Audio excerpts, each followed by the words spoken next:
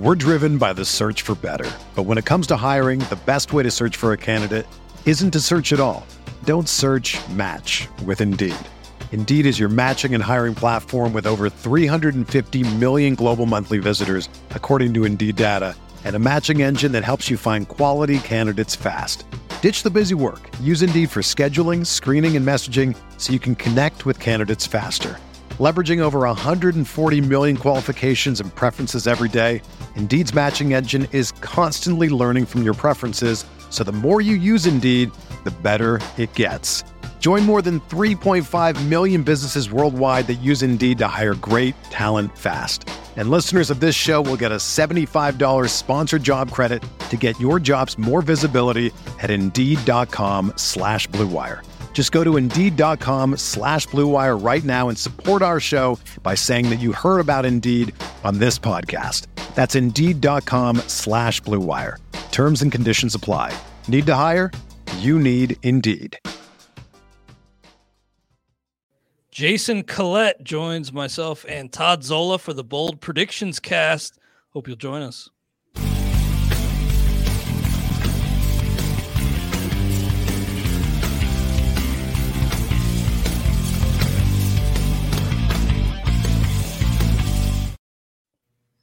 Welcome to the RotoWire Fantasy Baseball Podcast. We are brought to you by WynnBET.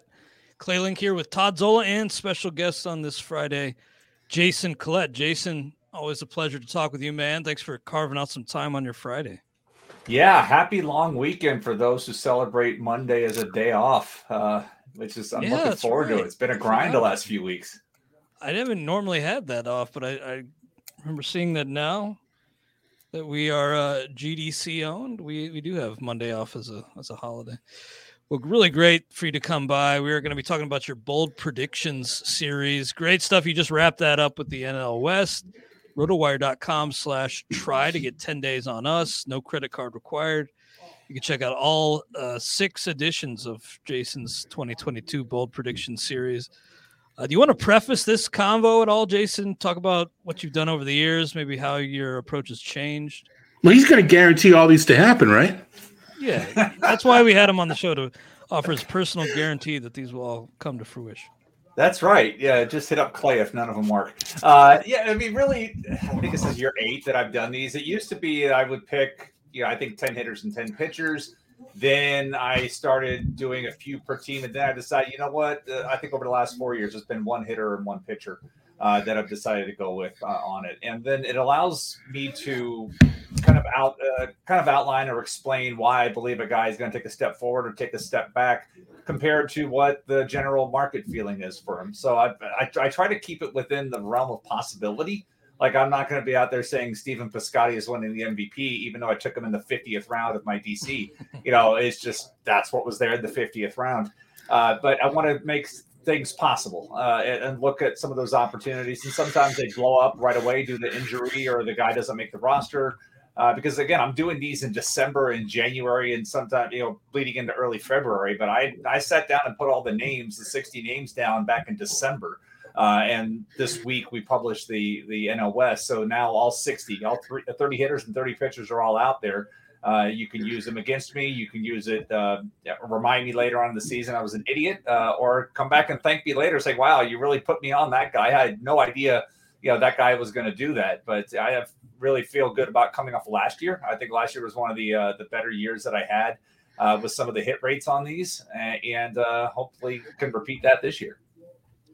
Absolutely. I wanted to start kind of in reverse order. So we'll start with the NL West that just went up this week.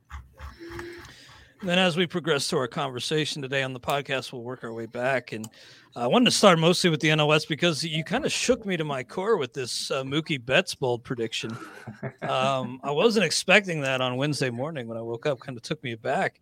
But you made a really strong argument. And this is where these can be really helpful, is maybe you don't hit on all these, or, they're bold. So maybe the hit rate isn't super high, but it could maybe open your eyes to certain things about certain players that you didn't know before. And that was the case with Betts. I didn't realize the troubling trends with him, and just how much things have just how far back this trend has has dated. I didn't realize, Jason. Well, and I want to credit my friend Jason Hanselman for pointing me in this direction, because he does a really good job of creating a lot of rolling graphs, and he tweeted something back out as I was sitting down to work on my list, and just saying, "Hey, wow, his exact wording was, this is less than ideal for Mookie Betts since 2018," and he showed this rolling trend graph. You're like, wow. Now, to be fair, the problem in 2018, Mookie Betts was like amazing, elite, 100th percentile, amazing. You can't go anywhere but down from there. And that's really what it came down to. But I dove into it, and just looking over the past 4 years with it, and I added my own kind of bar graph that shows where things are trending. So he's gone from elite, amazing, 100th percentile down to still a really good ball player. I'm not out here besmirching him, saying he's not good anymore. But we have the stuff coming down. We have the hip that twice put him on the IL last year, and that he didn't have surgery on. Towards the end of the season, he had a second cortisone shot. That helped him out on that. So he was running around. He's probably feeling really good. I've had a couple of cortisone shots, and my shoulder felt amazing. And then a couple of months later, I'm having surgery on it. So who knows? But with the hip, they moved him to second base. They tried a couple of different things, but every year, early in the early rounds, you're trying to mitigate your risk because you're not going to get value in those rounds. You're just hoping that you can get as much as what's projected. And we look back every year at guys that are like, wow, what happened to this guy? He was a first round bust, second round bust. And, Betts, you could see it. And if we come back this time next year and look like what happened to Mookie Betts, we could be having that conversation. We could also be having wow, how did Mookie Betts fall into the 20s? Because his ADP has been hanging around like 18, 19, and like, how has he slipped? I'll tell you, I picked 15th in a DC and never even considered taking him on the turn. That's just where I stood after doing my own research on this, resisting doing my own research, not taking a shot. Joke, but I said it anyhow. That's where I was. I was like, I'm gonna let somebody else take that risk. I picked 15th. I went Walker Buehler, Brandon Woodruff. I went pocket aces out of the 15th spot, and I think Betts went a couple of picks later. I tweeted earlier this week that in this article you made a case against drafting Betts, and I didn't like the wording of it, because you don't say don't take him, but you're just nowhere close. Because as you say, he can still be a really good player, but getting back to that elite level he was at is tough for any player in any sport, but especially with a guy who's had this hip issue. Todd, how are you feeling about Mookie? Not as good as I was 5 minutes ago. It to me, it's all about. I mean, the rolling average. He's had some nicky neck injuries. It's that bone spur. He didn't have it removed. Right. I just don't know enough. Is it still there? And it's in a non-harm or non-painful spot? Is it going to move again? I don't know enough about it. That's what concerns me, because I had him pegged as a value player versus the ADP, just because he like you say, he still is a good player. But you had me on the exit velocity curious about, I'm all about the fly ball exit velocity, and that has dipped considerably from his heyday. In 2018 it was 96, and then 94 it was 92.5 this past season, and the commensurate fly ball distance is falling. So that is a concern. Performance and injury, just how much they tie together. Yeah, to be clear, the bold prediction for Mookie Betts from Jason Collette was Mookie is not a top 60 player. So again, nowhere close on him this year. Doesn't mean he's going to be a bad player by any means, but Jason sounds like he's hands off and makes a lot of really good points. So again, check out his NL West bold predictions article. On the other side of the coin, you do like a pitcher to boom for this Dodgers team. Do you want to reveal who that is? Yeah, and this goes back to when we were in Arizona back in October at the First Pitch Arizona, and we got sitting in the back talking with Jeff Erickson. Like, hey, I was talking with Jeff about, I had a good year overall last year, and he's like, probably one of these years where like you had Robbie Ray in a bunch of places, right? I'm like, I had him in one. I had him in AL Tout. It's the only place I had him. And then we started talking about like who would be this year's Robbie Ray, and I was like, well, let's talk about who Robbie Ray is. He's a guy that had one good year. He's always had good. He's done other things really well, but never in the same season. And then he put it all together last year. And so I wrote down Andrew Heaney, because there's a lot of the same, the home runs, the splits, the times through the order. It really lined up well. And I wrote it out in full towards the end of October. So if you go into the column archive, you can see that. But that's what I said that back then. I'm not running away from that now. Todd, we were talking in the chat of our current DC about, get your guys, like who are my guys. And Heaney is somebody that I've picked up in each of the reserves of the DCs, either a DC 50 or a draft champion. I've picked up Heaney in the reserves in each one of those. So he's still going in the reserves. And if he becomes Robbie Ray this year, yay me. If he becomes Andrew Heaney again, it's a reserve pick. Who cares? Well, you're not the only. I think it's chapter 2 of the 2022 so-called expert handbook. You have to make that comparison. Maybe they picked it up off of you, Jason, but I've heard, that's kind of a common narrative that Andrew Heaney is this year's Robbie Ray. So we'll see. I think Andrew Heaney has a shot to be improved, but man, well, that's why it's a bold prediction, right? To say he's better isn't really all that bold. Yeah, I would say with looking at Ray, like last year, I remember coming out of AL Labor, and Ian was super excited about getting Robbie Ray at $4, and I just remember talking with him afterwards, saying, I never should have let you had him for $4 because I am a believer in Ray, but I thought that price was cheap and I let it go. So then at town, I spent $8 to get Ray on my roster. I forgot who I was bidding. It may have been one of you two for that. But I was like, okay, I'm not going to repeat that mistake and let him go cheaply. And so I had him in tout. But that's really what made me take another look at it and say, okay, you got to remove bias, because I didn't like Ray at all going into labor. But when Ian told me, hey, I'm in on him, and then went back and looked and said, okay, we had the 2 different deliveries. If you recall, that was a big deal. He started the season in 2020 with the shorter arm circle, and then he fell back into bad habits. He came to Toronto. They reworked him. He found some more velocity. So in hindsight, should have looked at some things to say, hey, so we'll see what the Dodgers do with Heaney now that he's in camp, now that eventually he'll be in camp. But now that they have their hands on him, to see what they can do with him. But again, it's reserve pick. I'm not saying like run out there and make him your SP3. I'm hoping that's where he can get to. But right now, the fact that I can still get him in the reserve rounds of every DC that I've done so far is nice.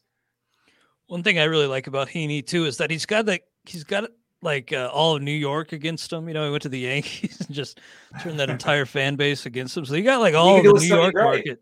He can do a Sonny Gray, Exactly. The entire New York market's crossed him off their list. Yeah. So you can maybe get him cheap throughout draft season. Now, elsewhere in the NL West, Jason, I like your call on Josh Rojas. Your bold prediction there was that he was a top 150 overall player. Top 50 would be real bold, but top 150 is still pretty bold. I had him on my board in my queue, actually, in this first pitch Arizona speakers draft we're doing. Took Brandon Crawford over him and had some immediate regrets, and then Ray Murphy took Josh Rojas later in that round. So what in particular do you like about Rojas? I like the fact that he's going to hit high in the lineup. This time last year, there was a lot of talk about him. He had a really good spring, got off to a nice start, and then slowed down a little bit before a second half spike got him back in a good place. But he's supposed to hit high in that lineup, and that's really where it counts, because when you look at the platoon splits of a David Peralta or the inexperience of a Dalton Varsho, I can't imagine either of those guys is going to take the lead off. But Rojas currently is projected to lead off in that, so he's going to have all the opportunities. He's got that positional flexibility, which is certainly nice with him as well. But the offensive potential's there. He's got the athleticism to have a really nice year, setting the table for that rebuilding offense, if you will. It's not a great offense on paper. But I like his chances up at the top, and ADP wise, he's still sitting. When I wrote this, he's still outside the top 220. So for a leadoff hitter, if he's going to stay in that role, get all those plate appearances up there, he's got a very nice chance of outperforming his projections. I have him at 180 right now, so the leap to 150 is what, 3 steals or something like that, right? So or 3 more steals. Very, I think that's a nice. My Stratomatic team hopes you're right, because I have him on there, but we'll see. Jason, for your pitcher for Arizona. You like Corbin Martin to earn positive dollar value. He's pretty deep down there, and we got a lot to get to. So unless you have anything more to add on Corbin Martin, we can move He's on. in my queue in our DC. I'm just telling you guys that now. He's in the queue. Okay. So, but Round yeah, 30, in all 39. seriousness, though, remember he was like the key point of the Zach Greinke trade. And he was hurt. He had Tommy John surgery 3 weeks before that trade. We're now 2+ years.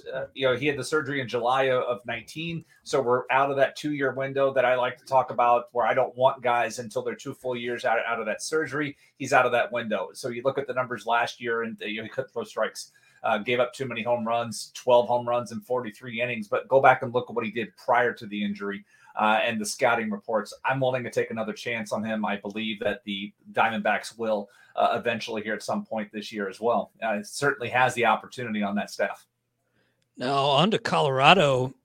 I had Elias Diaz in my queue, like I had Josh Rojas in my queue.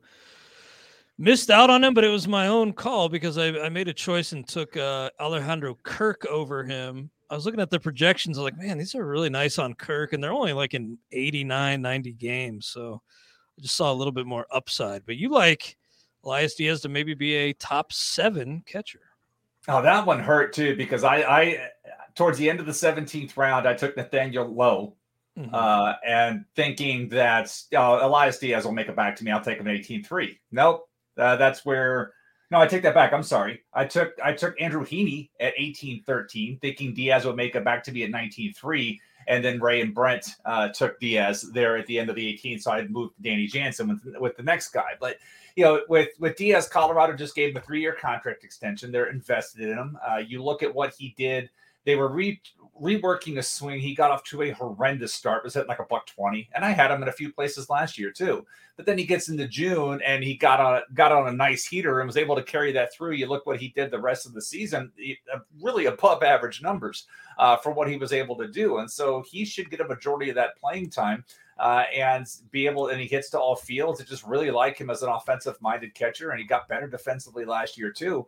And I was rather angry when I was like, you know what, I likely would have been able to get Heaney at 19-3, but that's where I kind of zoned in when I said earlier that I was taking Heaney at the reserves. I forgot that we got him here in the 15 rounder, that I took Heaney at the end of the 18th. So that's where I had the blinders on, thinking I want this year's Robbie Ray, and I missed out on the catcher that I really wanted, because I would have had Varsho and Diaz as my catcher duo. And that would have been really nice. I've never had a really good catching duo in any league, and that's got the potential to be really nice in a 15-team league. And so now it's Varsho and Jansen. It's not bad, though. I could see that. But, yeah, Diaz would be a significant upgrade over Danny Jansen.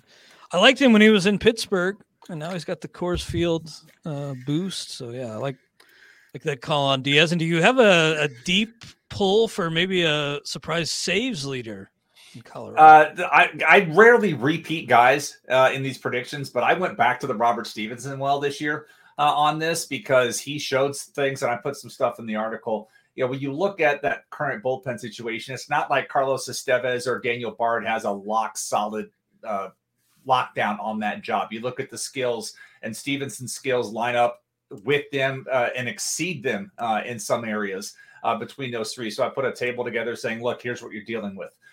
Now, we've been here before with this team. There was one particular year, I'm trying to remember the reliever. It was when Jake McGee was falling apart. I'm trying to remember Diaz. I forgot the guy's first name, but Diaz was the reliever, and it didn't pan out, and they ended up giving the job to somebody else, and it worked.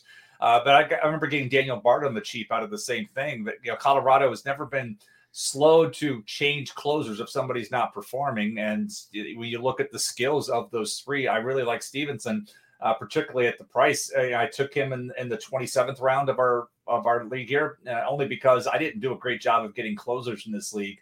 I have Lou Trevino as one of my closers, and the aforementioned Jake McGee. I'm hoping that Kapler goes back to giving saves to a bunch of places instead of settling on one particular guy.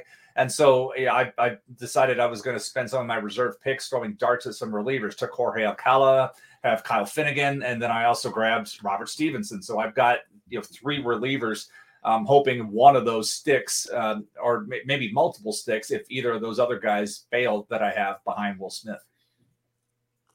Nice. Todd, how are you doing, by the way? I'm still working. I'm still checking out Diaz. No, I'm gonna let Jason talk today. I don't want to. Not looking for sympathy, but I got a toothache, so it's all good. Who was that Diaz? It's driving me nuts. I can't remember that guy's first name. Jumbo. That wasn't Jumbo. That wasn't it. Gyro. Was it Gyro or Humbo? Yes, that's who it was. Okay, yeah, that's who it was. But as far as the catcher, he doesn't hit the ball. I like the hit tool. I like the contact. But even in cores, he just doesn't hit the ball with enough authority to take advantage of the altitude. So 7th, that's a little bit high for me. But I do think he's a very solid catcher. Yeah, Elias Diaz, I'm with you there. Now, Luis Campusano down the list of catcher. He's a guy that even leagues where I've needed another catcher, I just kind of don't pay him much mind. I just kind of scan by his name and don't really think about him much. But you like Luis Campusano, Jason? For the price, I mean, the ADP he's still outside the top 550. And when you look at that franchise historically, they have looked at defense first. I mean, they carried Austin Hedges as long as they possibly could.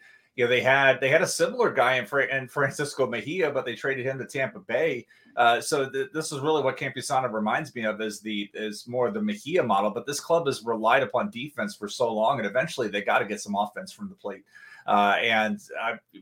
It's still going to be Austin Nola's job as a primary catcher, and they've got Victor Caratini because Yu Darvish likes throwing to him.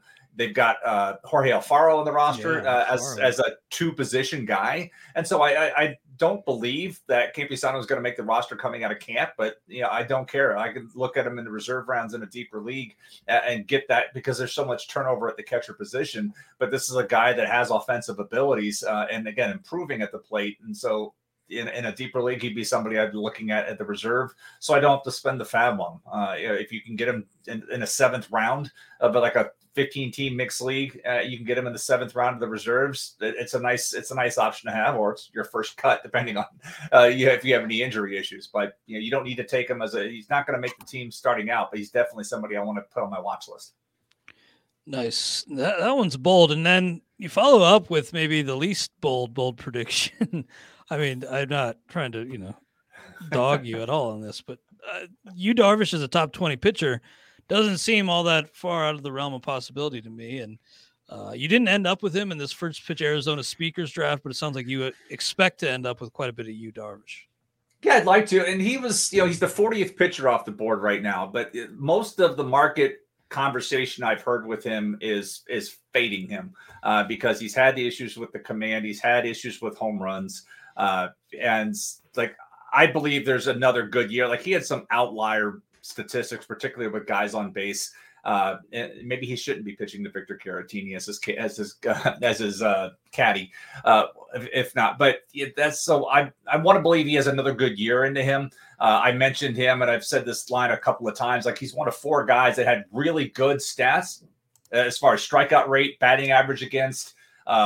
Whip, it's just the ERA was inflated, and the other guys in that mix are Aaron Nola and Tristan McKenzie and Logan Gilbert, and everybody pretty much loves those guys. Like, if you were to put those 4 together, I could see some folks saying Darvish is the 4th of that group because there are a lot of people that really love McKenzie as well. But those are the 4 guys that had great surface stats, but just a terrible ERA. And if we're going to be like, oh, Logan Gilbert's taking this big step forward this year, and McKenzie's taking this big step forward this year, and Aaron Nola is an ace or an SP2, how are we going to dump on Yu Darvish just because he's had a couple of years of some up and down skills after coming off his injury? So I'm giving him another chance. I am 23rd, so that's not much of a reach. Yeah, I like that. Nice. Well, elsewhere to wrap things up in that division, the NL West, you also like a bounce back year from Evan Longoria. Then you but you view Camilo Duvall as finishing outside the top 20 in saves. So he seems like he's kind of been falling, and I imagine people will listen to you and he'll fall even further. So The walks with Duvall. I mean, and that's the thing, because you look back, it's like he looked electric in September, and he was great down. I mean, he won 4 games and saved 3 other games in a matter of 4 weeks down the season. So like, he was a pennant winner for some folks that you're able to pick him up late in that capacity. But the walk, historically throughout the minor leagues, he has had troubles with walks. This is Gabe Kapler as well. And this time last year, it was all about the never trust Kapler, never Gabe Kapler, because you never know what he's going to do. And then he went out and gave Jake McGee 31 saves. I think McGee was 31 of 34, and Rogers got 13 saves. And historically, Kapler, the only year he gave saves to one guy primarily was 2019 with Hector Neris, had 28 and the next guy had 3. But that year kind of reminded me, that was the year following, Sir Anthony Dominguez had 16 saves and 18, comes into the 19 as a prohibitive favorite, loses the job rather quickly, and then Neris kept it the rest of the year. And so, like I said earlier, I took McGee in our AFL Writers League because I needed saves, and I refused to believe that Kapler is just going to take a guy to 31 saves and be like, you're just a leverage guy now, go work in the 7th inning. And he's going to hand the ball over to a rookie that historically has had trouble throwing strikes. Well, before we move on to the AL West, we'll throw to a quick word from our sponsors. We're driven by the search for better. But when it comes to hiring, the best way to search for a candidate isn't to search at all. Don't search, match with Indeed. Indeed is your matching and hiring platform with over 350 million global monthly visitors, according to Indeed data, and a matching engine that helps you find quality candidates fast. Ditch the busy work. Use Indeed for scheduling, screening, and messaging so you can connect with candidates faster. Leveraging over 140 million qualifications and preferences every day, Indeed's matching engine is constantly learning from your preferences, so the more you use Indeed, the better it gets. Join more than 3.5 million businesses worldwide that use Indeed to hire great talent fast. And listeners of this show will get a $75 sponsored job credit to get your jobs more visibility at Indeed.com/Blue Wire. Just go to Indeed.com/Blue Wire right now and support our show by saying that you heard about Indeed on this podcast. That's Indeed.com/Blue Wire. Terms and conditions apply. Need to hire? You need Indeed. The best way to learn a language? Immersion. Living where the language is spoken and using it every day. But if that's not in the cards this year, you can still learn a language the second best way. And that's with Babbel. Be a better you in 2024 with Babbel, the science-backed language learning app that actually works. Don't pay hundreds of dollars for private tutors or waste hours on apps that don't really help you speak the language. Babbel's quick 10-minute lessons are handcrafted by over 200 language experts and help you start speaking a new language in as little as 3 weeks. Babbel's designed by real people for real conversations, and their tips and tools are approachable, accessible, rooted in real-life situations, and delivered with conversation-based teaching, so you're ready to practice what you've learned in the real world. Here's a special limited-time deal for our listeners. Right now, get up to 60% off your Babbel subscription at Babbel.com/Blue Wire. That's 60% off at Babbel.com/Blue Wire, spelled BABBEL.com/Blue Wire. Rules and restrictions apply. Without the ones like you, who work tirelessly to keep things running, everything would suddenly stop. Hospitals, factories, schools, and power plants, they all depend on you. No matter the weather, emergency, or time of day, you're the ones who get it done. At Grainger, we're here for you with professional-grade industrial supplies. Count on real-time product availability and fast delivery. Call, click Grainger.com, or just stop by. Grainger, for the ones who get it done. And now we are back on the RotoWire Fantasy Baseball Podcast, brought to you by WinBet. Clay Link here with Todd Zola and Jason Collette, making our way through the bold prediction series up at rotowire.com, rotowire.com/try to check out a free 10-day trial on us. No credit card required. We've only made it through one division through about a third of the show. So I'm going to try to just power through these pretty quickly, Jason. But I heard on our show on XM, Jeff Erickson say this week that he just doesn't have Alex Bregman as like a priority, not like a must get. And I'm kind of feel the same way, just not a priority right now in drafts. But you like Bregman to once again reach top 50 status. I do. He was hurt. I mean, the wrist was a problem, and it's tough to hit for power when you have the problems that he was having. I mean, he had a giant knot on his wrist. It just wasn't a good situation. And so he had surgery. Like we talked about, Betts not having it. Bregman did have it. And so he had corrective surgery to get that resolved. Plus, then he had the strained quad as well. So it affected his ability to run on base, steal bases. So he just really had a down year. But if you're a power hitter who doesn't have your strong wrist and doesn't have a strong base because you've got an injury, it's gonna be what happened to him last year. And so when I look at his price, I mean, he's easily been a top 50 player the last couple of years coming into draft season. Now he's barely hanging in the top 100. I'd be all back in. And I know I'm not the only one. Paul Sporer talks about he really wants to get Bregman as well. But I'm not chasing him. But at the same time, if he's going to continue to fall as he is in some of these leagues, I would love to get another share of Bregman. He's a perfect share. He's a perfect fit for that ballpark. As long as he's playing with the Crawford boxes, he has his opportunities to hit with power. And he went the pick in front of me. I tell you, I was planning on taking him in the third pick of the 7th round, but he went to the team in front of me. I forget who's picked. That's Eric Karabell. So he went to Karabell in front of me. I took Varsho with the next pick, but I was all set to take Bregman with pick that would have been 97. No, 90. I'm sorry, 92. I was all set to take him right there. Todd, where are you on Bregman? Out. I've been out. I'm going to stay out. Okay. And Jason alluded to it. He's staying in Minute Maid Park, so he will continue to hit for power. But he needs his exit velocity and fly balls is low, and to me, it's just I don't need the what I don't want to have to rely on Crawford boxes. I want a guy who can hit for power.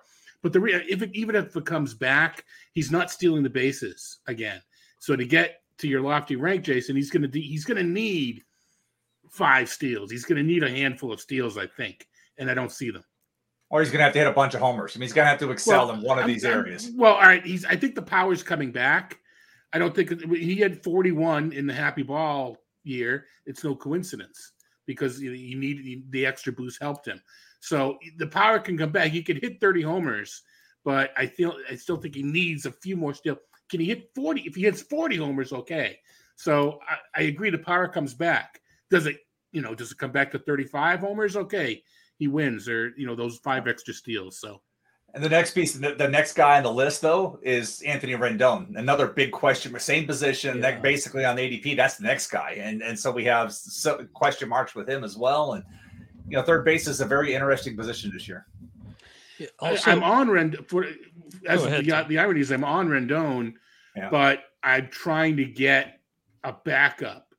We talked to Clay about it. I want Luis Urias as my backup because he can then back up other places.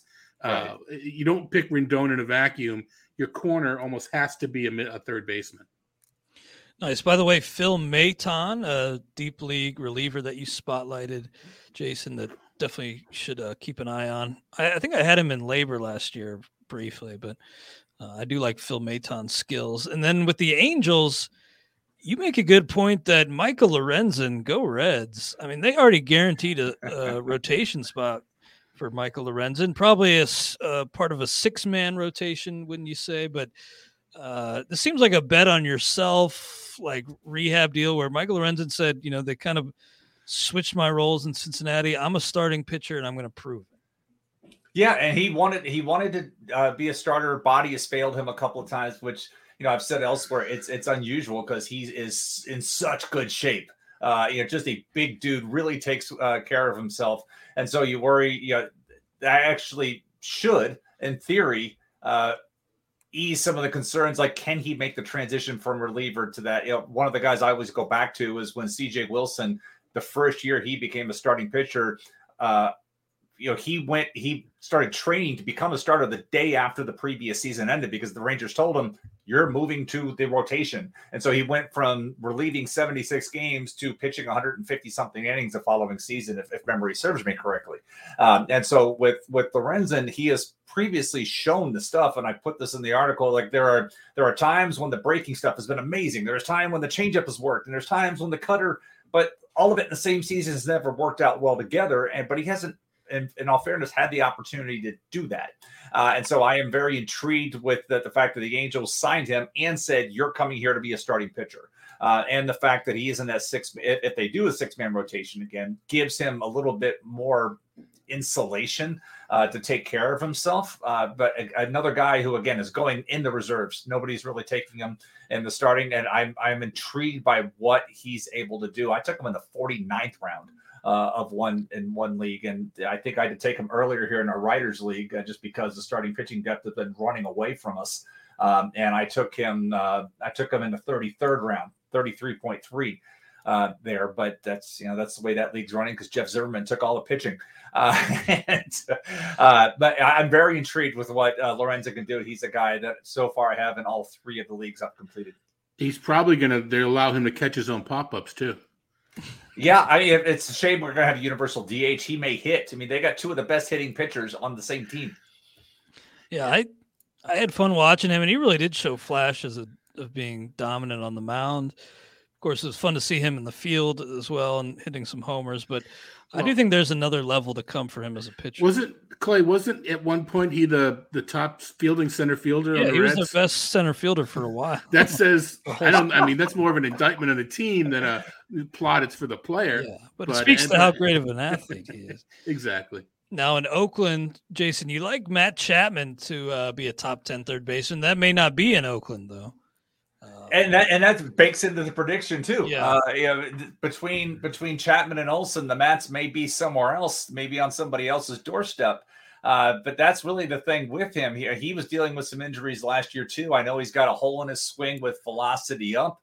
But really what that created was another hole in his swing on breaking stuff away too. And I put some of that in the article with that. But you look at put some of the other stuff in. It talks about some of his in-zone contact rate and where he ranks with some guys. And his swing and miss rate is on par with guys like Albies and Swanson and Riley and Haniger and Stanton. Like he's in a good crowd, but the results were not there. And he's previously had the results and he was on an upward trend with everything. And then last year it kind of fell apart for him. And so I want to, when I looked at it, I doubt he's going to finish the season in Oakland. He could go somewhere else. And perhaps that change of environment where he's back into being in a place has a realistic shot at playing in the postseason. Whereas it felt like all last year that Oakland was just getting ready to drop off and fade off and let's try to do something else. But we're only 2 years removed from him having elite StatCast rankings in just about every offensive category. And now he's, where he's being drafted, we mentioned earlier about the third base position, and now he's outside the top 200 by ADP. It's prime target for me. Now, behind the curtain a little bit, I don't get to edit every single article for the site, but I have gotten to edit most of these. And I texted you after I posted this about the Brent Honeywell bold prediction because I liked it. You may forget about Honeywell, but he was a top prospect in the game before he got hurt. More injuries after that in Tampa Bay, but now he's kind of in a land of opportunity here. Most people seem to expect Lou Trevino to be gone, and maybe Honeywell could find his way into a combined 10 saves plus wins. Man, it would be awesome if he can do what we saw at the AFL. What was that, 2018 we saw him pitch? I don't know if after all the surgeries, if he's ever going to be the same guy with the screwball and all of that stuff. He's now out of options. So he has the opportunity, but this isn't, this same team last year, 7 weeks into the season, Yusmeiro Petit had 7 wins in relief for this club because that's how they were using him every single day. Maybe they bring him back as a free agent, but it wasn't that long ago that he was out there and just picking up decisions. And so this should be the land of opportunity. As you were saying, with Honeywell, there's nothing that's nailed down. Well, you said it and then I copied you. Okay. I forget exactly. But, there's been a lot of talk about AJ Puck possibly becoming a late inning reliever, which, given his injuries and everything, and that certainly would make a ton of sense. But for me, Honeywell is just freely sitting out there in these draft champion and DC 50 formats where I want to give him a shot because the fact that he's out of options means he's going to hang around until his body or his production says he doesn't belong in the major leagues anymore. So it's a good opportunity for him. Todd? He was throwing the screwball because I just love watching him pitch. It's just so fun. Mm-hmm. It's just so unique. We saw him at the AFL. He was throwing it after the second procedure, but whether it's effective or it can continue to throw it or not, I don't know. But he still was. He didn't remove it from his arsenal, which is at least encouraging. Yeah. Jason, I think you said, or you called Oakland and their bullpen the land of opportunity in a text, I think, and then I stole it from you before you had a chance to say it on the show.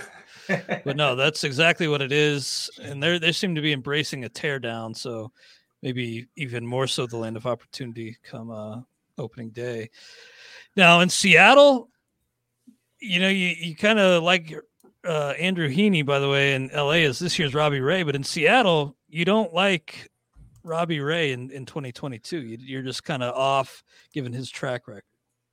Yeah, I don't like this year's Robbie Ray because, and again, when you have the type of season he has, there's only one way to go, and it's down. And I tweeted a comp out a couple of weeks ago saying that 2018 Blake Snell and the 2021 Robbie Ray, what 2019 Blake Snell is the 2022 Robbie Ray. A lot of similarities with the leftiness, the big breaking ball, the fastball, the overall problems with command, and like in that Cy Young year for both guys, everything came together. And then as quickly as it all came together for Snell, it went away, and nobody understood where did it go? Because same team, same pitching coach, all the conditions were there, but it just fell back into things. And with Robbie Ray, if it happens, that's where it could go wrong. But then you look at some of the guys. When I looked at something as simple as his left on base percentage, he had the highest of any starting pitcher. 90.1, something like that. 90.1. Nobody else has been that high. Justin Verlander was next at 88, and he got hurt the next year. And then Blake Snell in his magical year went from 88 to 72, and his ERA jumped 2.5 runs. It's so the history of starting pitchers that stranded that many base runners is not great. But I just can't get the Blake Snell the year after Cy Young effect out of my head with Robbie Ray, because the similarities really line up well with those two. Also throwing in hey, I just signed a big contract and I'm moving out to a new market. Our great Glenn Colton and Rick Wolf talk about that all the time as part of their process. There's a lot of conditions, and that's one I cannot get on board with Robbie Ray. He is. We talked about Betts earlier. Betts is not dead to me. Robbie Ray, I want no part of. It's so tough because how did he get better? He got better by throwing the ball down the middle and letting his natural movement take care of things. Oh, and turning his you see the interview where he's turning his fastball like the commissioner's signature is on one half of the horseshoe. I thought that was pretty cool. But that was because of the easier recognition and changing it versus righties and lefties. Yeah, that was fascinating. This is the kind of stuff we learn when there's nothing else to talk about going through Twitter. But I think it was smart what he did, but is that a sustainable, avenue to success? Right. Throw it down the middle and hope it moves. I like him better than I did coming into the season, but you have to regress the walk rate some and see where it lands. But the prognosticator is still a little high on him, but the drafter is going to pass. Moving on now to the Central divisions, the NL Central. Clint Frazier now with the Cubs, and you like him, bold call, but to maybe finish as a top 75 outfielder. I was glad to land him in this draft. I probably sniped you, but I was you did. I was glad that I got him before you did, Jason. That's another 2020 was not that long ago, and he had a great 2020. Yeah. Well, it's another land of opportunity thing. You mentioned earlier about the whole city of New York being on Andrew Heaney. That would apply to Clint Frazier as well. And this came out after I wrote this, but the whole thing, the post-concussion issues he said he was having with the neurological after he ran into the wall, that came out. So it's to me, this is a change of scenery thing where, a few years ago, everybody loved this guy. And now he's got an opportunity to reestablish himself in the land of opportunity, which is the rebuilding Cubs. And so I absolutely would have taken him the round that you did with that, because again, sometimes we guy doesn't produce enough. Okay, we move on, but he's still young too. It's not like he's a 30-year-old guy. So I really want to see what he can do. And again, this was the team last year that gave Frank Schwindel and Patrick Wisdom all the opportunity they wanted, and they both produced in two different ways. Wisdom striking out an amazing amount, but doing his home runs, and then Schwindel replicating what he had done as a AAA player. So I'm very intrigued to see what Frazier can do with Chicago, and I'm on board. Yeah, he was, again, it was a short season, but he was the Yankees' third best position player by WRC plus in 2020. And I still think there's an opportunity there because he never really got turned loose. He's 27, and it just seemed like they just were reluctant to ever really, Well, it was defense too. And I know he got a little better defensively, but now with the DH, potentially maybe he has a spot. Jason, did you make the initial call before or after? I'm just more curious. It doesn't matter. But did you make the call before the DH or after? I made the call assuming the DH was going to be there. I have been an optimist. I've been an optimist saying it was always going to be there. But I've been saying this for a year and a half now, so I'm glad it's finally going to be here. Yeah, no, for sure. Well, yeah. Well, some people drafted Rowan Wick, but you like Cody Hoyer to lead the Cubs in saves.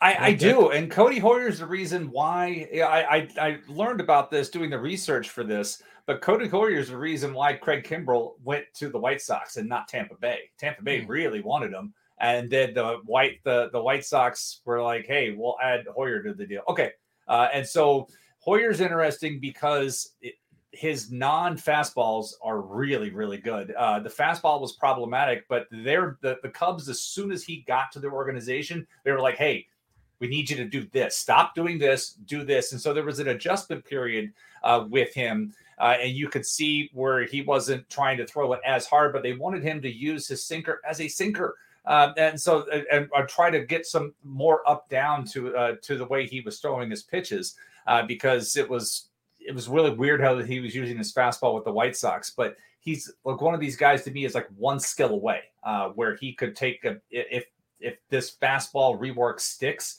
then all of a sudden he's got three really good pitches. And you go watch some video of him. It's workable. You could see this playing out in a very high leverage closer role. And so Wick, it's like, if you're looking at the way the closer market is so unsettled, this is one of these things where I would love to get more shares of Hoyer than I currently have. I keep thinking, I'll be able to get him next round. And then somebody grabs him. And it annoys me because somebody grabbed him. And I have him in one league, but he went right in front of you, Clay. Whoever's team 12 took him in the 29th round. He doesn't give up homers, does he? He just Erickson. He just doesn't give up home runs, Hoyer. Yeah, he's just pretty darn exciting arm, and definitely not a guy to forget in your drafts. Now, when I was talking with James on the prospect pod on Wednesday, I told him about the 4 Brewers I had drafted in this league: Willie Adames, Luis Urias, Aaron Ashby, and then Eric Lauer as well. So I said, hey, go Brewers, I guess. I guess I'm on the Brewers train. And you kind of, between your outlooks for the site and then this article, and you just beating this drum about road Willie versus home Willie during his days with Tampa Bay, you've really sold me over the past year or so on Willie Adames. He was, for people that don't know, he hated hitting in Tropicana Field, and he was outspoken about it. They changed the lights in 2019. And it never worked for him. And some people said, maybe in his head, but the results speak for themselves. He hit 192 at home and 306 everywhere else. And that's not the quality. Sometimes you look at home road splits. It's like, who are they facing? He just did not enjoy hitting. So as soon as the trade happened last year in May, I was telling everybody, go pick up Road Willie. In one of my home leagues, like if you spend over $25 in FAB, you have to keep the guy the next year. I was co-owning a team. I told the guys, like, spend the $25. This is absolutely going to be worth it.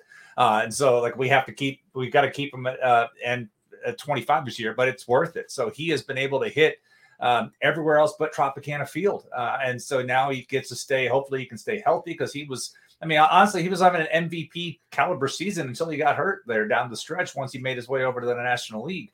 And so he gets to go back there. He's got the rebuilding Cubs staff. He's got the Pirates he gets to face a lot of, your Reds. I mean, there's an opportunity for him to do some more damage over the full season here. And shortstop's a deep position. So it sounds like, this guy was really good. Saying he's top 10 is not that bold, but shortstop's got a lot of depth to it. So for him to take this leap, he's going to have to put in some work at the plate to make it happen. Yeah, that position is stacked. But really, when he came over to Milwaukee, he was like an MVP caliber player. Mm-hmm. Now, a lot of that defensively was great too, but he just took off at the plate. So I'm happy for the guy. I really wish his trade obviously facilitated Franco coming up, but it was frustrating to watch Adames try to hit a home because he just couldn't do it. I mean, he'd be in between pitches. You'd see him take it like, what are you taking that for? But just his pitch recognition home just didn't work. Now, between Cincinnati and Pittsburgh, do you have any long shots that you like as flyers and drafts? So on Pittsburgh, I've taken Miguel Yajure in 2 leagues so far. I liked what I saw from Yajure as a minor leaguer when he initially came up with the Yankees. Then he got hurt with Pittsburgh, but he's got really good breaking stuff. I'm intrigued enough to take a dart on him in late leagues. I'm giving Anthony Alford one more chance with his athleticism because he came up as a football player. But we saw him in the AFL. We could see what the athleticism does, and Pittsburgh definitely is a land of opportunity. Want to see how that goes. Honestly, Cincinnati was tough because there wasn't a lot to try to predict. I looked at Jose Barrero. I talked about the depth at shortstop, but looking for him because he's been really good in the minors, but he's been completely impatient at the major league level, swinging at everything. Got to chill out. And then Luis Cessa, I mentioned Yusmeiro Petit earlier. That's kind of how I envision Luis Cessa performing for Cincinnati. I mean, they've got the quantity of arms in the back. They've got Lucas Sims, they've got Art Warren.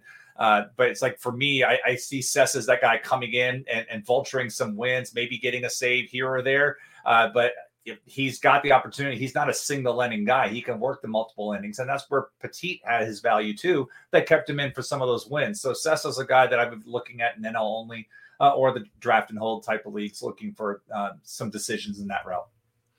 Yeah, I've been critical of the Reds and their moves, but I thought the move to get Cessa was a great call. I could definitely see him being a valuable, maybe not like a swing man exactly, but filling multiple roles as needed.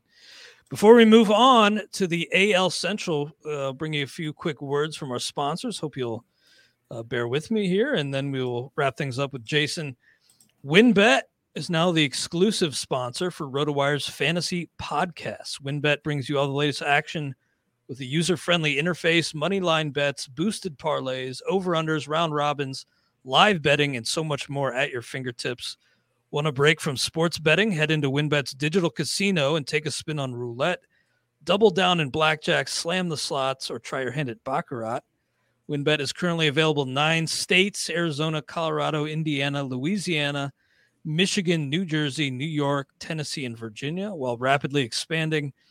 At WynnBET, the possibilities are limitless. Register for WynnBET today.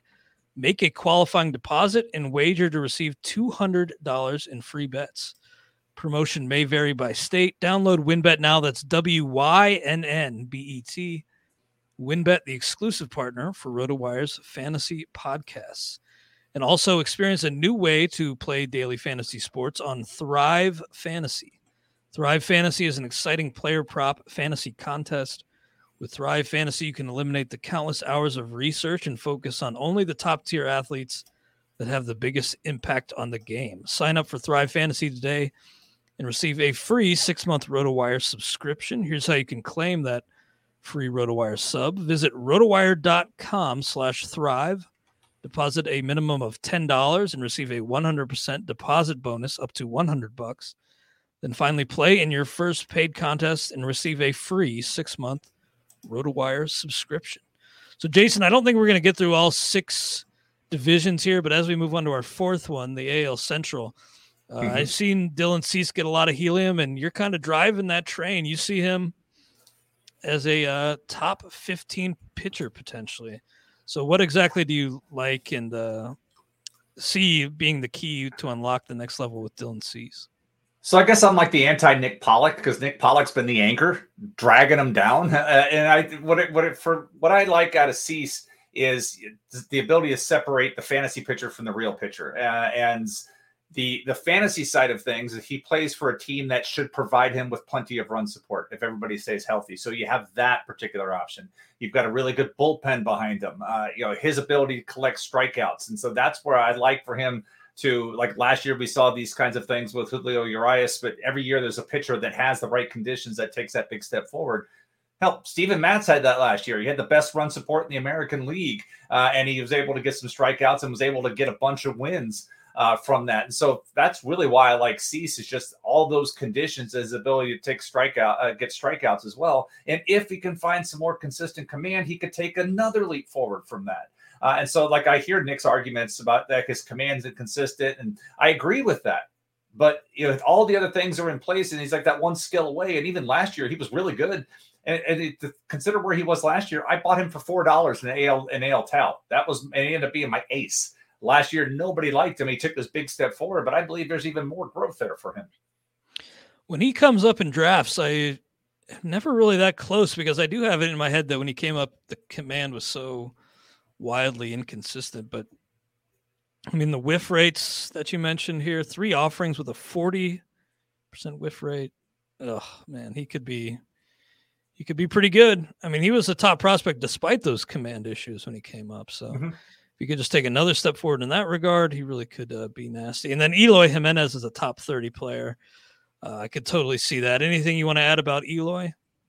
He has to mash. As we were talking about Bregman, he's not going to run, so he has to mash to make this happen. But when you look at the lineup he's going to be in, if everybody's healthy and he's going to hit high in that lineup and in that ballpark, he has the opportunity to do this if he can play to his potential. And I saw him here in Charlotte. The good news is the White Sox have a lot of farm systems in North Carolina, so I'm able to see him, and he just laid waste on his way up to Chicago. Then he got hurt doing that stupid stuff on the fly ball. So let's get him back in the lineup and breaking to his potential. Yeah, don't do any hanging like Vince Carter. That's exactly what elbow it was. hang dunks from the outfield fence. Before we get your thoughts on him, Jason, I want to run Tristan McKenzie by Todd. Todd, do you have any strong feelings about Tristan McKenzie of the Guardians one way or another, or not really? No. Okay, Doug. I like. Gonna make sure my mic's still on here. Had it down. There was noise going on. Didn't want the interference. I like McKenzie. I have the same concerns that everybody does about the sleight of build in the control. Cleveland, the Guardians, they're doing good things with their pitchers. McKenzie was a different pitcher when he came up after the minor leagues. So they're also doing it in the minor league level. It's just, we talked about it with Snell. We talked about it with Ray. Can he maintain a game that he showed for a month? So you don't have to invest nearly as much, obviously, on McKenzie that you do on a Snell or a Ray to find out. But I definitely think it's worth finding out. The Cleveland has earned our trust, I believe, to find out. And Jason, you like him quite a bit, and you kind of laid out some qualifications that kind of put him in some pretty exclusive company last year, McKenzie. Yeah, I mentioned it earlier when we were talking about Darvish, about with Gilbert and Nola, McKenzie, and Darvish as those 4 guys. But with McKenzie and, as Todd said, Cleveland and Milwaukee are 2 places that are just doing magic with pitching. With McKenzie, it just comes down to him staying ahead of batters, and this is young pitchers are like this. They fall behind, they go back to their fastball, and McKenzie's got a good fastball, but when the league knows it's coming, they're going to hit it out. And they hit 16 of the 21 home runs he allowed came off his fastball, because his breaking stuff, the league hit a collective $123 off it. He's got 40+% whiff rate on both of his breaking balls. But when he falls behind in counts, because his command is so inconsistent, he just goes back to fastball, and the league starts hunting for it. And he's in that one skill away group where if he can get better fastball command and get ahead in the account, because the numbers lay it out. When the batters are ahead, they hit 264 off him and slug 519. When he's ahead, they hit $130 and they slug 243 off him.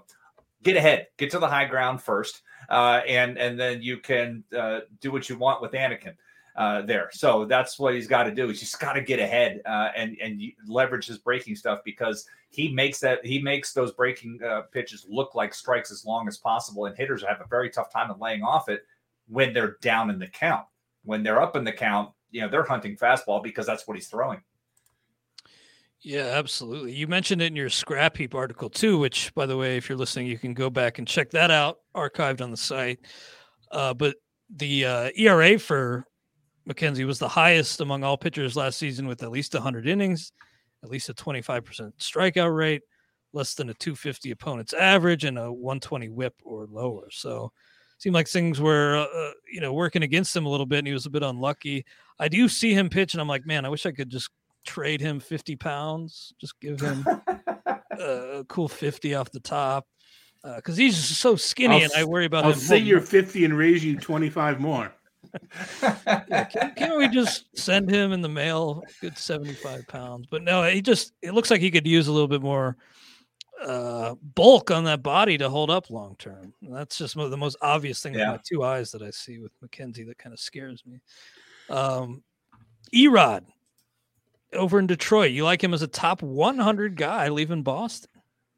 I do like him out of Fenway. Yeah, I do like him out of Fenway. I know we talked earlier about the big contract, new places type of thing, but I really do love him out of Fenway, and putting him in Comerica with the friendlier environment there. He had probably one of the more notable COVID recovery cases in Major League Baseball, where it really took a beating on him, and it took him a while to recover from it. But as he found his groove later on last year, I really liked what I saw from him. Historically, the one thing you got to worry about is that knee. He's always had some problem with his knee there, but I just like getting him out of Fenway and his ability to. I like how he pitches, because he's not trying to blow it by everybody and overpower people. I mean, he will add and subtract off his pitches, move them in, move them out. I really do enjoy his approach to pitching, and I really want to see how it's going to play out well in Detroit. But he is a guy that has been on my really, really want list. You're right about that knee, although I think it was his plant leg. But I feel like since he had surgery a few years ago, it hasn't been nearly as big of an issue. So, yeah, he's creating distance anyway from those past knee issues. And it did seem like Alex Cora always kind of like had him under his thumb a little bit. Like he was kind of holding him down a little bit. Well, there were some other times they'd leave him out there too long. No, it was the opposite. Clay, it was it was tough love. He would, tough love. Okay. I would be lifting you. I would lift anybody else after 5 2/3, but you're pitching me 6. I don't care what happens. And I think it helped him. And I think it helped him. Okay. Yeah, I remember there was some surgery. Kind of the knee should be over. I mean, he should be fine with that. Mm-hmm. Now, on to Kansas City here. This was kind of the other one with, among the cream of the crop in the player pool that kind of shook me a little bit. Whit Merrifield, not a top 60 player. I haven't really been on him in past years, but he's been pretty darn good. But you see maybe the downward slope beginning, or maybe it's already begun. Well, and it's not really a performance thing. It's just that he has produced an incredible amount just by the volume of playing time that he's put out there. He's never spent a day on the injury list in baseball. That eventually has to catch up with somebody. You just can't, even Cal Ripken should have gone on the injury list a few times during his streak, but nobody's ever done that.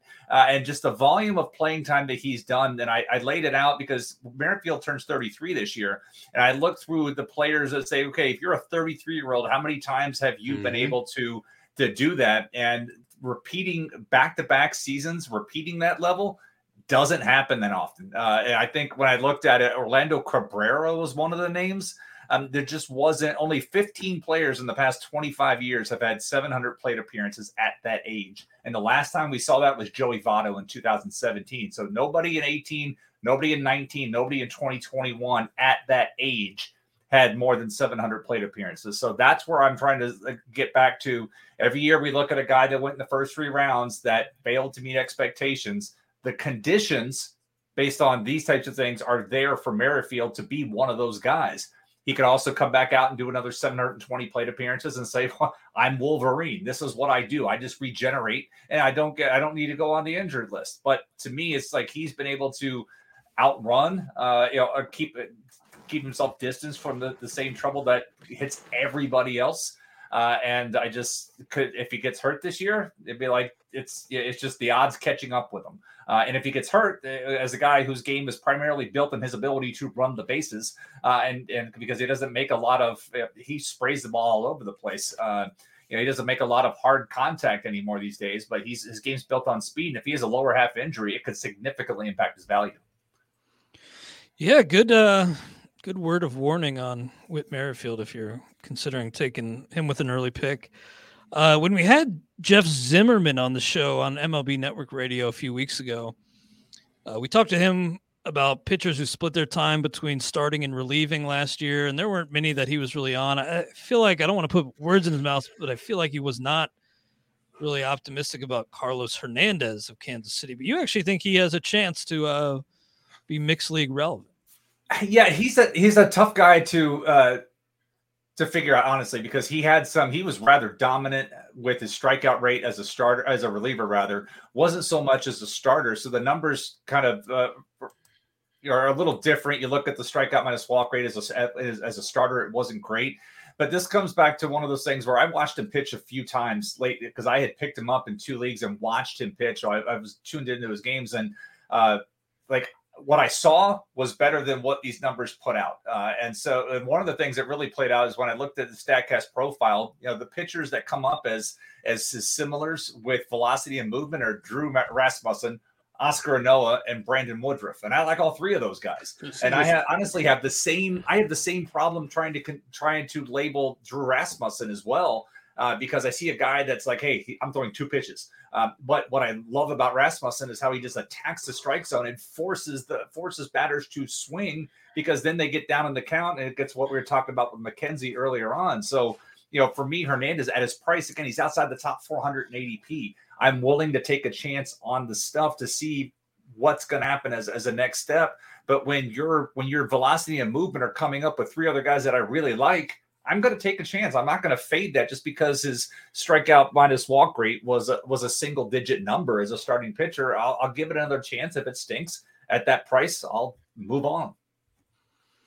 Absolutely. Todd, did you have something you were going to add, or did I misinterpret? No. I was thinking more. This is a completely different discussion for another day. But I've been thinking about these 2 pitch pitchers, and when you can locate the pitches, I mean, it's the same pitch, but if you can throw it high and you can throw it low, it's 2 different pitches. Yeah. So that's when I see a starter with 2 pitches, I like to dig deeper and see where they're locating, because it's a different pitch at a different eye level. So some of these guys, some guys just throw it down the middle and see what happens, but some of these effective starters, if they have excellent pinpoint location, yeah, it's 2 pitches, but it has the effect of more. And in theory, Hernandez actually has a handful of pitches. But as Jeff Zimmerman tweeted out earlier, he had like this whole decision graph. Do you throw 4 pitches? Yes or no? Oh, yeah. Yes. Are you Darvish? Yes. Okay, continue. If not, stop throwing your crappy pitches. So maybe it gets to a point where Hernandez is like, okay, focus on these. But he does have 5 pitches, and he will throw them all. But again, Darvish is one of the guys that could all throw 5 quality, but that's really the tough part. But that's why I want to take another chance with Hernandez, to give him a full chance, because he's got the velocity. He does have a diverse array of pitching, and if he can get 3 of them to work really well, but he's got 5 that he can use every now and then, I'm intrigued, and I want to see what Kansas City can get out of him as a full year as a starting pitcher. Well, we'll wrap up today's conversation with Minnesota, meaning we won't get to the final 2 articles, but of course, you can check those out for yourself on the site. Again, rotowire.com/try for 10 days on us. And Got the exit music? No, that was my phone. It's all good. Nice. Sorry? No, keep going. Okay. Well, I do want to thank you, Todd, for bearing with us. I know you're not feeling the greatest today, but thank you for making the show, and thank you, Jason, for taking time. Minnesota, Luis Ariz is a top 20 second baseman. Doesn't have that kind of category juice to paraphrase Scott Pianowski, or I guess just quote Scott Pianowski because he made up.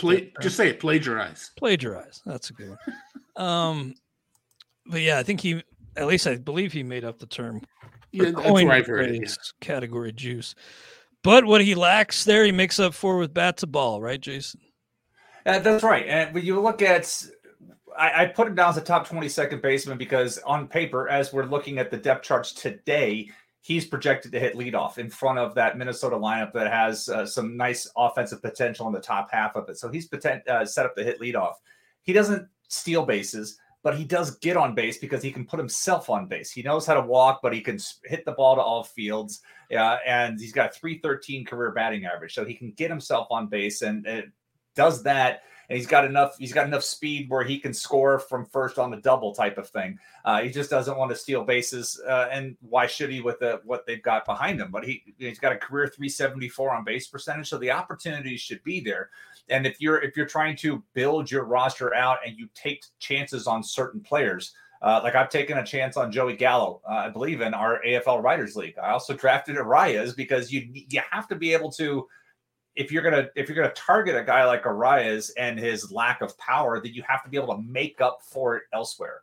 And I believe in this league I have Gallo and Stanton. I forget exactly, but one of the leagues I have, it's like if you're doing that, you got to take a Arias or take a chance on Michael Brantley, who's got the highest batting average over the last 4 years of any player. It really comes down to if you want this guy late, you got to plan for him kind of early. And everybody else in your league probably gets a good feel for that. Like, oh, you took Gallo, or you're taking Gallo and Dahlbeck, or Dahlbeck and Sanchez. You gotta have to, then they know that you're going to be taking this guy. So in a draft, you may have to take him around earlier than you want. In an auction, you may have to pay for him to do that because it's rather obvious how you're putting your the team together, unless you're just going to punt average, like in an auction case in NFBC where you got to do the balance. You're more forced into that issue. But if you're in a home league or something and you decide I'm just going to punt average, then you don't have to worry about that. But I love the opportunity for Arias to far exceed his projections, because if he can stay at the top of that lineup and get on base as he has historically, he has the opportunity of putting up a lot of runs this year. Yeah, he puts a power strain on your roster, but if you have the right roster construction, yeah, Luis Arias could be a great fit. And then finally, I like this deep pull to lead the Twins in saves. Your bold prediction on the pitching side for them is that Jorge Alcala leads the team in saves. He's got your endorsement. He's got Ryan Roof's endorsement, and you guys are making Jorge Alcala one of my kind of priority endgame targets. It was, and what I really like about him, and shocker, he developed new pitches last year, and he did it in season. That was the crazy thing. Like he came to camp saying, "I'm going to work on a changeup," but then he actually shelved it. Then he brought it back, and then he started throwing a sinker. So all of a sudden, he's got 4 pitches. And his overall numbers look like crap because he gave up 9 home runs in the first half of the season. And then he allowed 1 the rest of the way. And so he became tougher to hit, tougher to square up because he's throwing 4 pitches. And this is this isn't any kind of disrespect to Taylor Rogers, but there were trade rumors with him last year that they were considering trading him. And so what's to say they don't consider trading him this year onto that point and trying to maximize the value of closer, because he's not a kid. And so maybe they take advantage of that, and there's the opportunity for him to do so. But then just a couple of years ago, Rogers saves 30, and then he wasn't the primary closer the next year. He had a couple of bumps, and he wasn't the primary guy then. So if I'm a Rogers guy and I can get Alcala in the reserves, I want to do that. Or if I'm light on saves, I took Alcala in our AFL Writers League because Lou Trevino is on paper my third closer. So I need to look for other options. And Alcala is one of the guys I have been targeting. I have him in all 3 leagues that I've completed thus far. At least gone through 25 rounds. I have him in all 3 of the leagues because I really like the skills and his potential to do to be rather effective in the back of that Minnesota bullpen in either role. I want him to get the saves based on how I'm putting together the roster, but he's got really good stuff. Yeah, I like that call because, as you pointed out, Rogers finished 3rd on the Twins in saves last year behind righties Colome and Hansel Robles. not too like, stellar arms by any means. And I think there is a pretty big trade market for Taylor Rogers. I think one of the teams closer to competing in the AL would love to have that lefty at the back end, and that could create an opportunity for Alcala. Really good stuff. Jason, thanks again. Anything else on your mind today? Anything else you want to share with the listeners?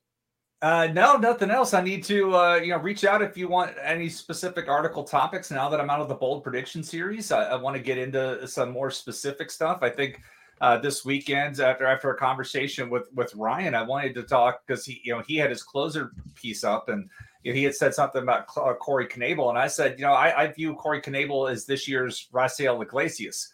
Last year, Iglesias was being faded on the market. I picked up Iglesias in multiple places. He had a great year, and he has a lot of similar profile flaws that Knebel has coming into this year, and that reflects in Knebel's market value right now. But I believe that Knebel has an opportunity to take that step forward. We look back and like, wow, where did this come from? The conditions are there as long as Knebel's body doesn't fail him. So I believe that's going to be my article topic this weekend, is to flesh out that conversation that Ryan and I were having on Twitter about it, because the closer market, after the first 5 or 6, it's like, take your chances, and those prices aren't really settling down. They're only getting worse, and the only thing that's going to fix it is the lockout ending and teams making some acquisitions. Yeah, I'm hoping, the pie in the sky, but maybe this time next week when we're talking, Todd, we'll be closer to an agreement. But anything else on your mind that you want to add, Todd? And I'll be a week closer to my root canal. Yeah, I did a podcast this week for Fantasy Six Pack. If you go to Twitter on Fantasy Six Pack, it'll be there. It's on my account. It's a fun time. Joe Bond talking some NFBC, talking some first base and catcher. So if you didn't hear enough of me today, which you probably didn't, then we talked for an hour about it by design. It's all good. I talked to Joe and on fantasysixpack.com. Awesome. Well, great stuff today, guys. Really appreciate it, and really appreciate you all joining us. Hope you'll do so again next Friday here on the RotoWire Fantasy Baseball Podcast, sponsored by WinBet. Everyone is talking about magnesium. It's all you hear about. But why? What do we know about magnesium? Well, magnesium is the number one mineral that 75% of Americans are deficient in. If you are a woman over 35, magnesium will help you rediscover balance, energy, and vitality. Magnesium supports more than 300 enzymatic reactions in your body, including those involved in hormonal balance. From functional medicine doctors to mental well-being and female hormone experts, we all know that magnesium is the one mineral to improve all aspects of well-being and health. But which one? Magnesium Breakthrough from Bioptimizers, the trusted choice recommended by leading experts with 7 best-absorbed forms of magnesium to ensure your body receives the support it needs for overall well-being. Go to bioptimizers.com/balance today and use code BALANCE10 for 10% off. Support your journey to wellness at bioptimizers.com/balance. Magnesium Breakthrough from Bioptimizers, your foundation to optimal health and vitality.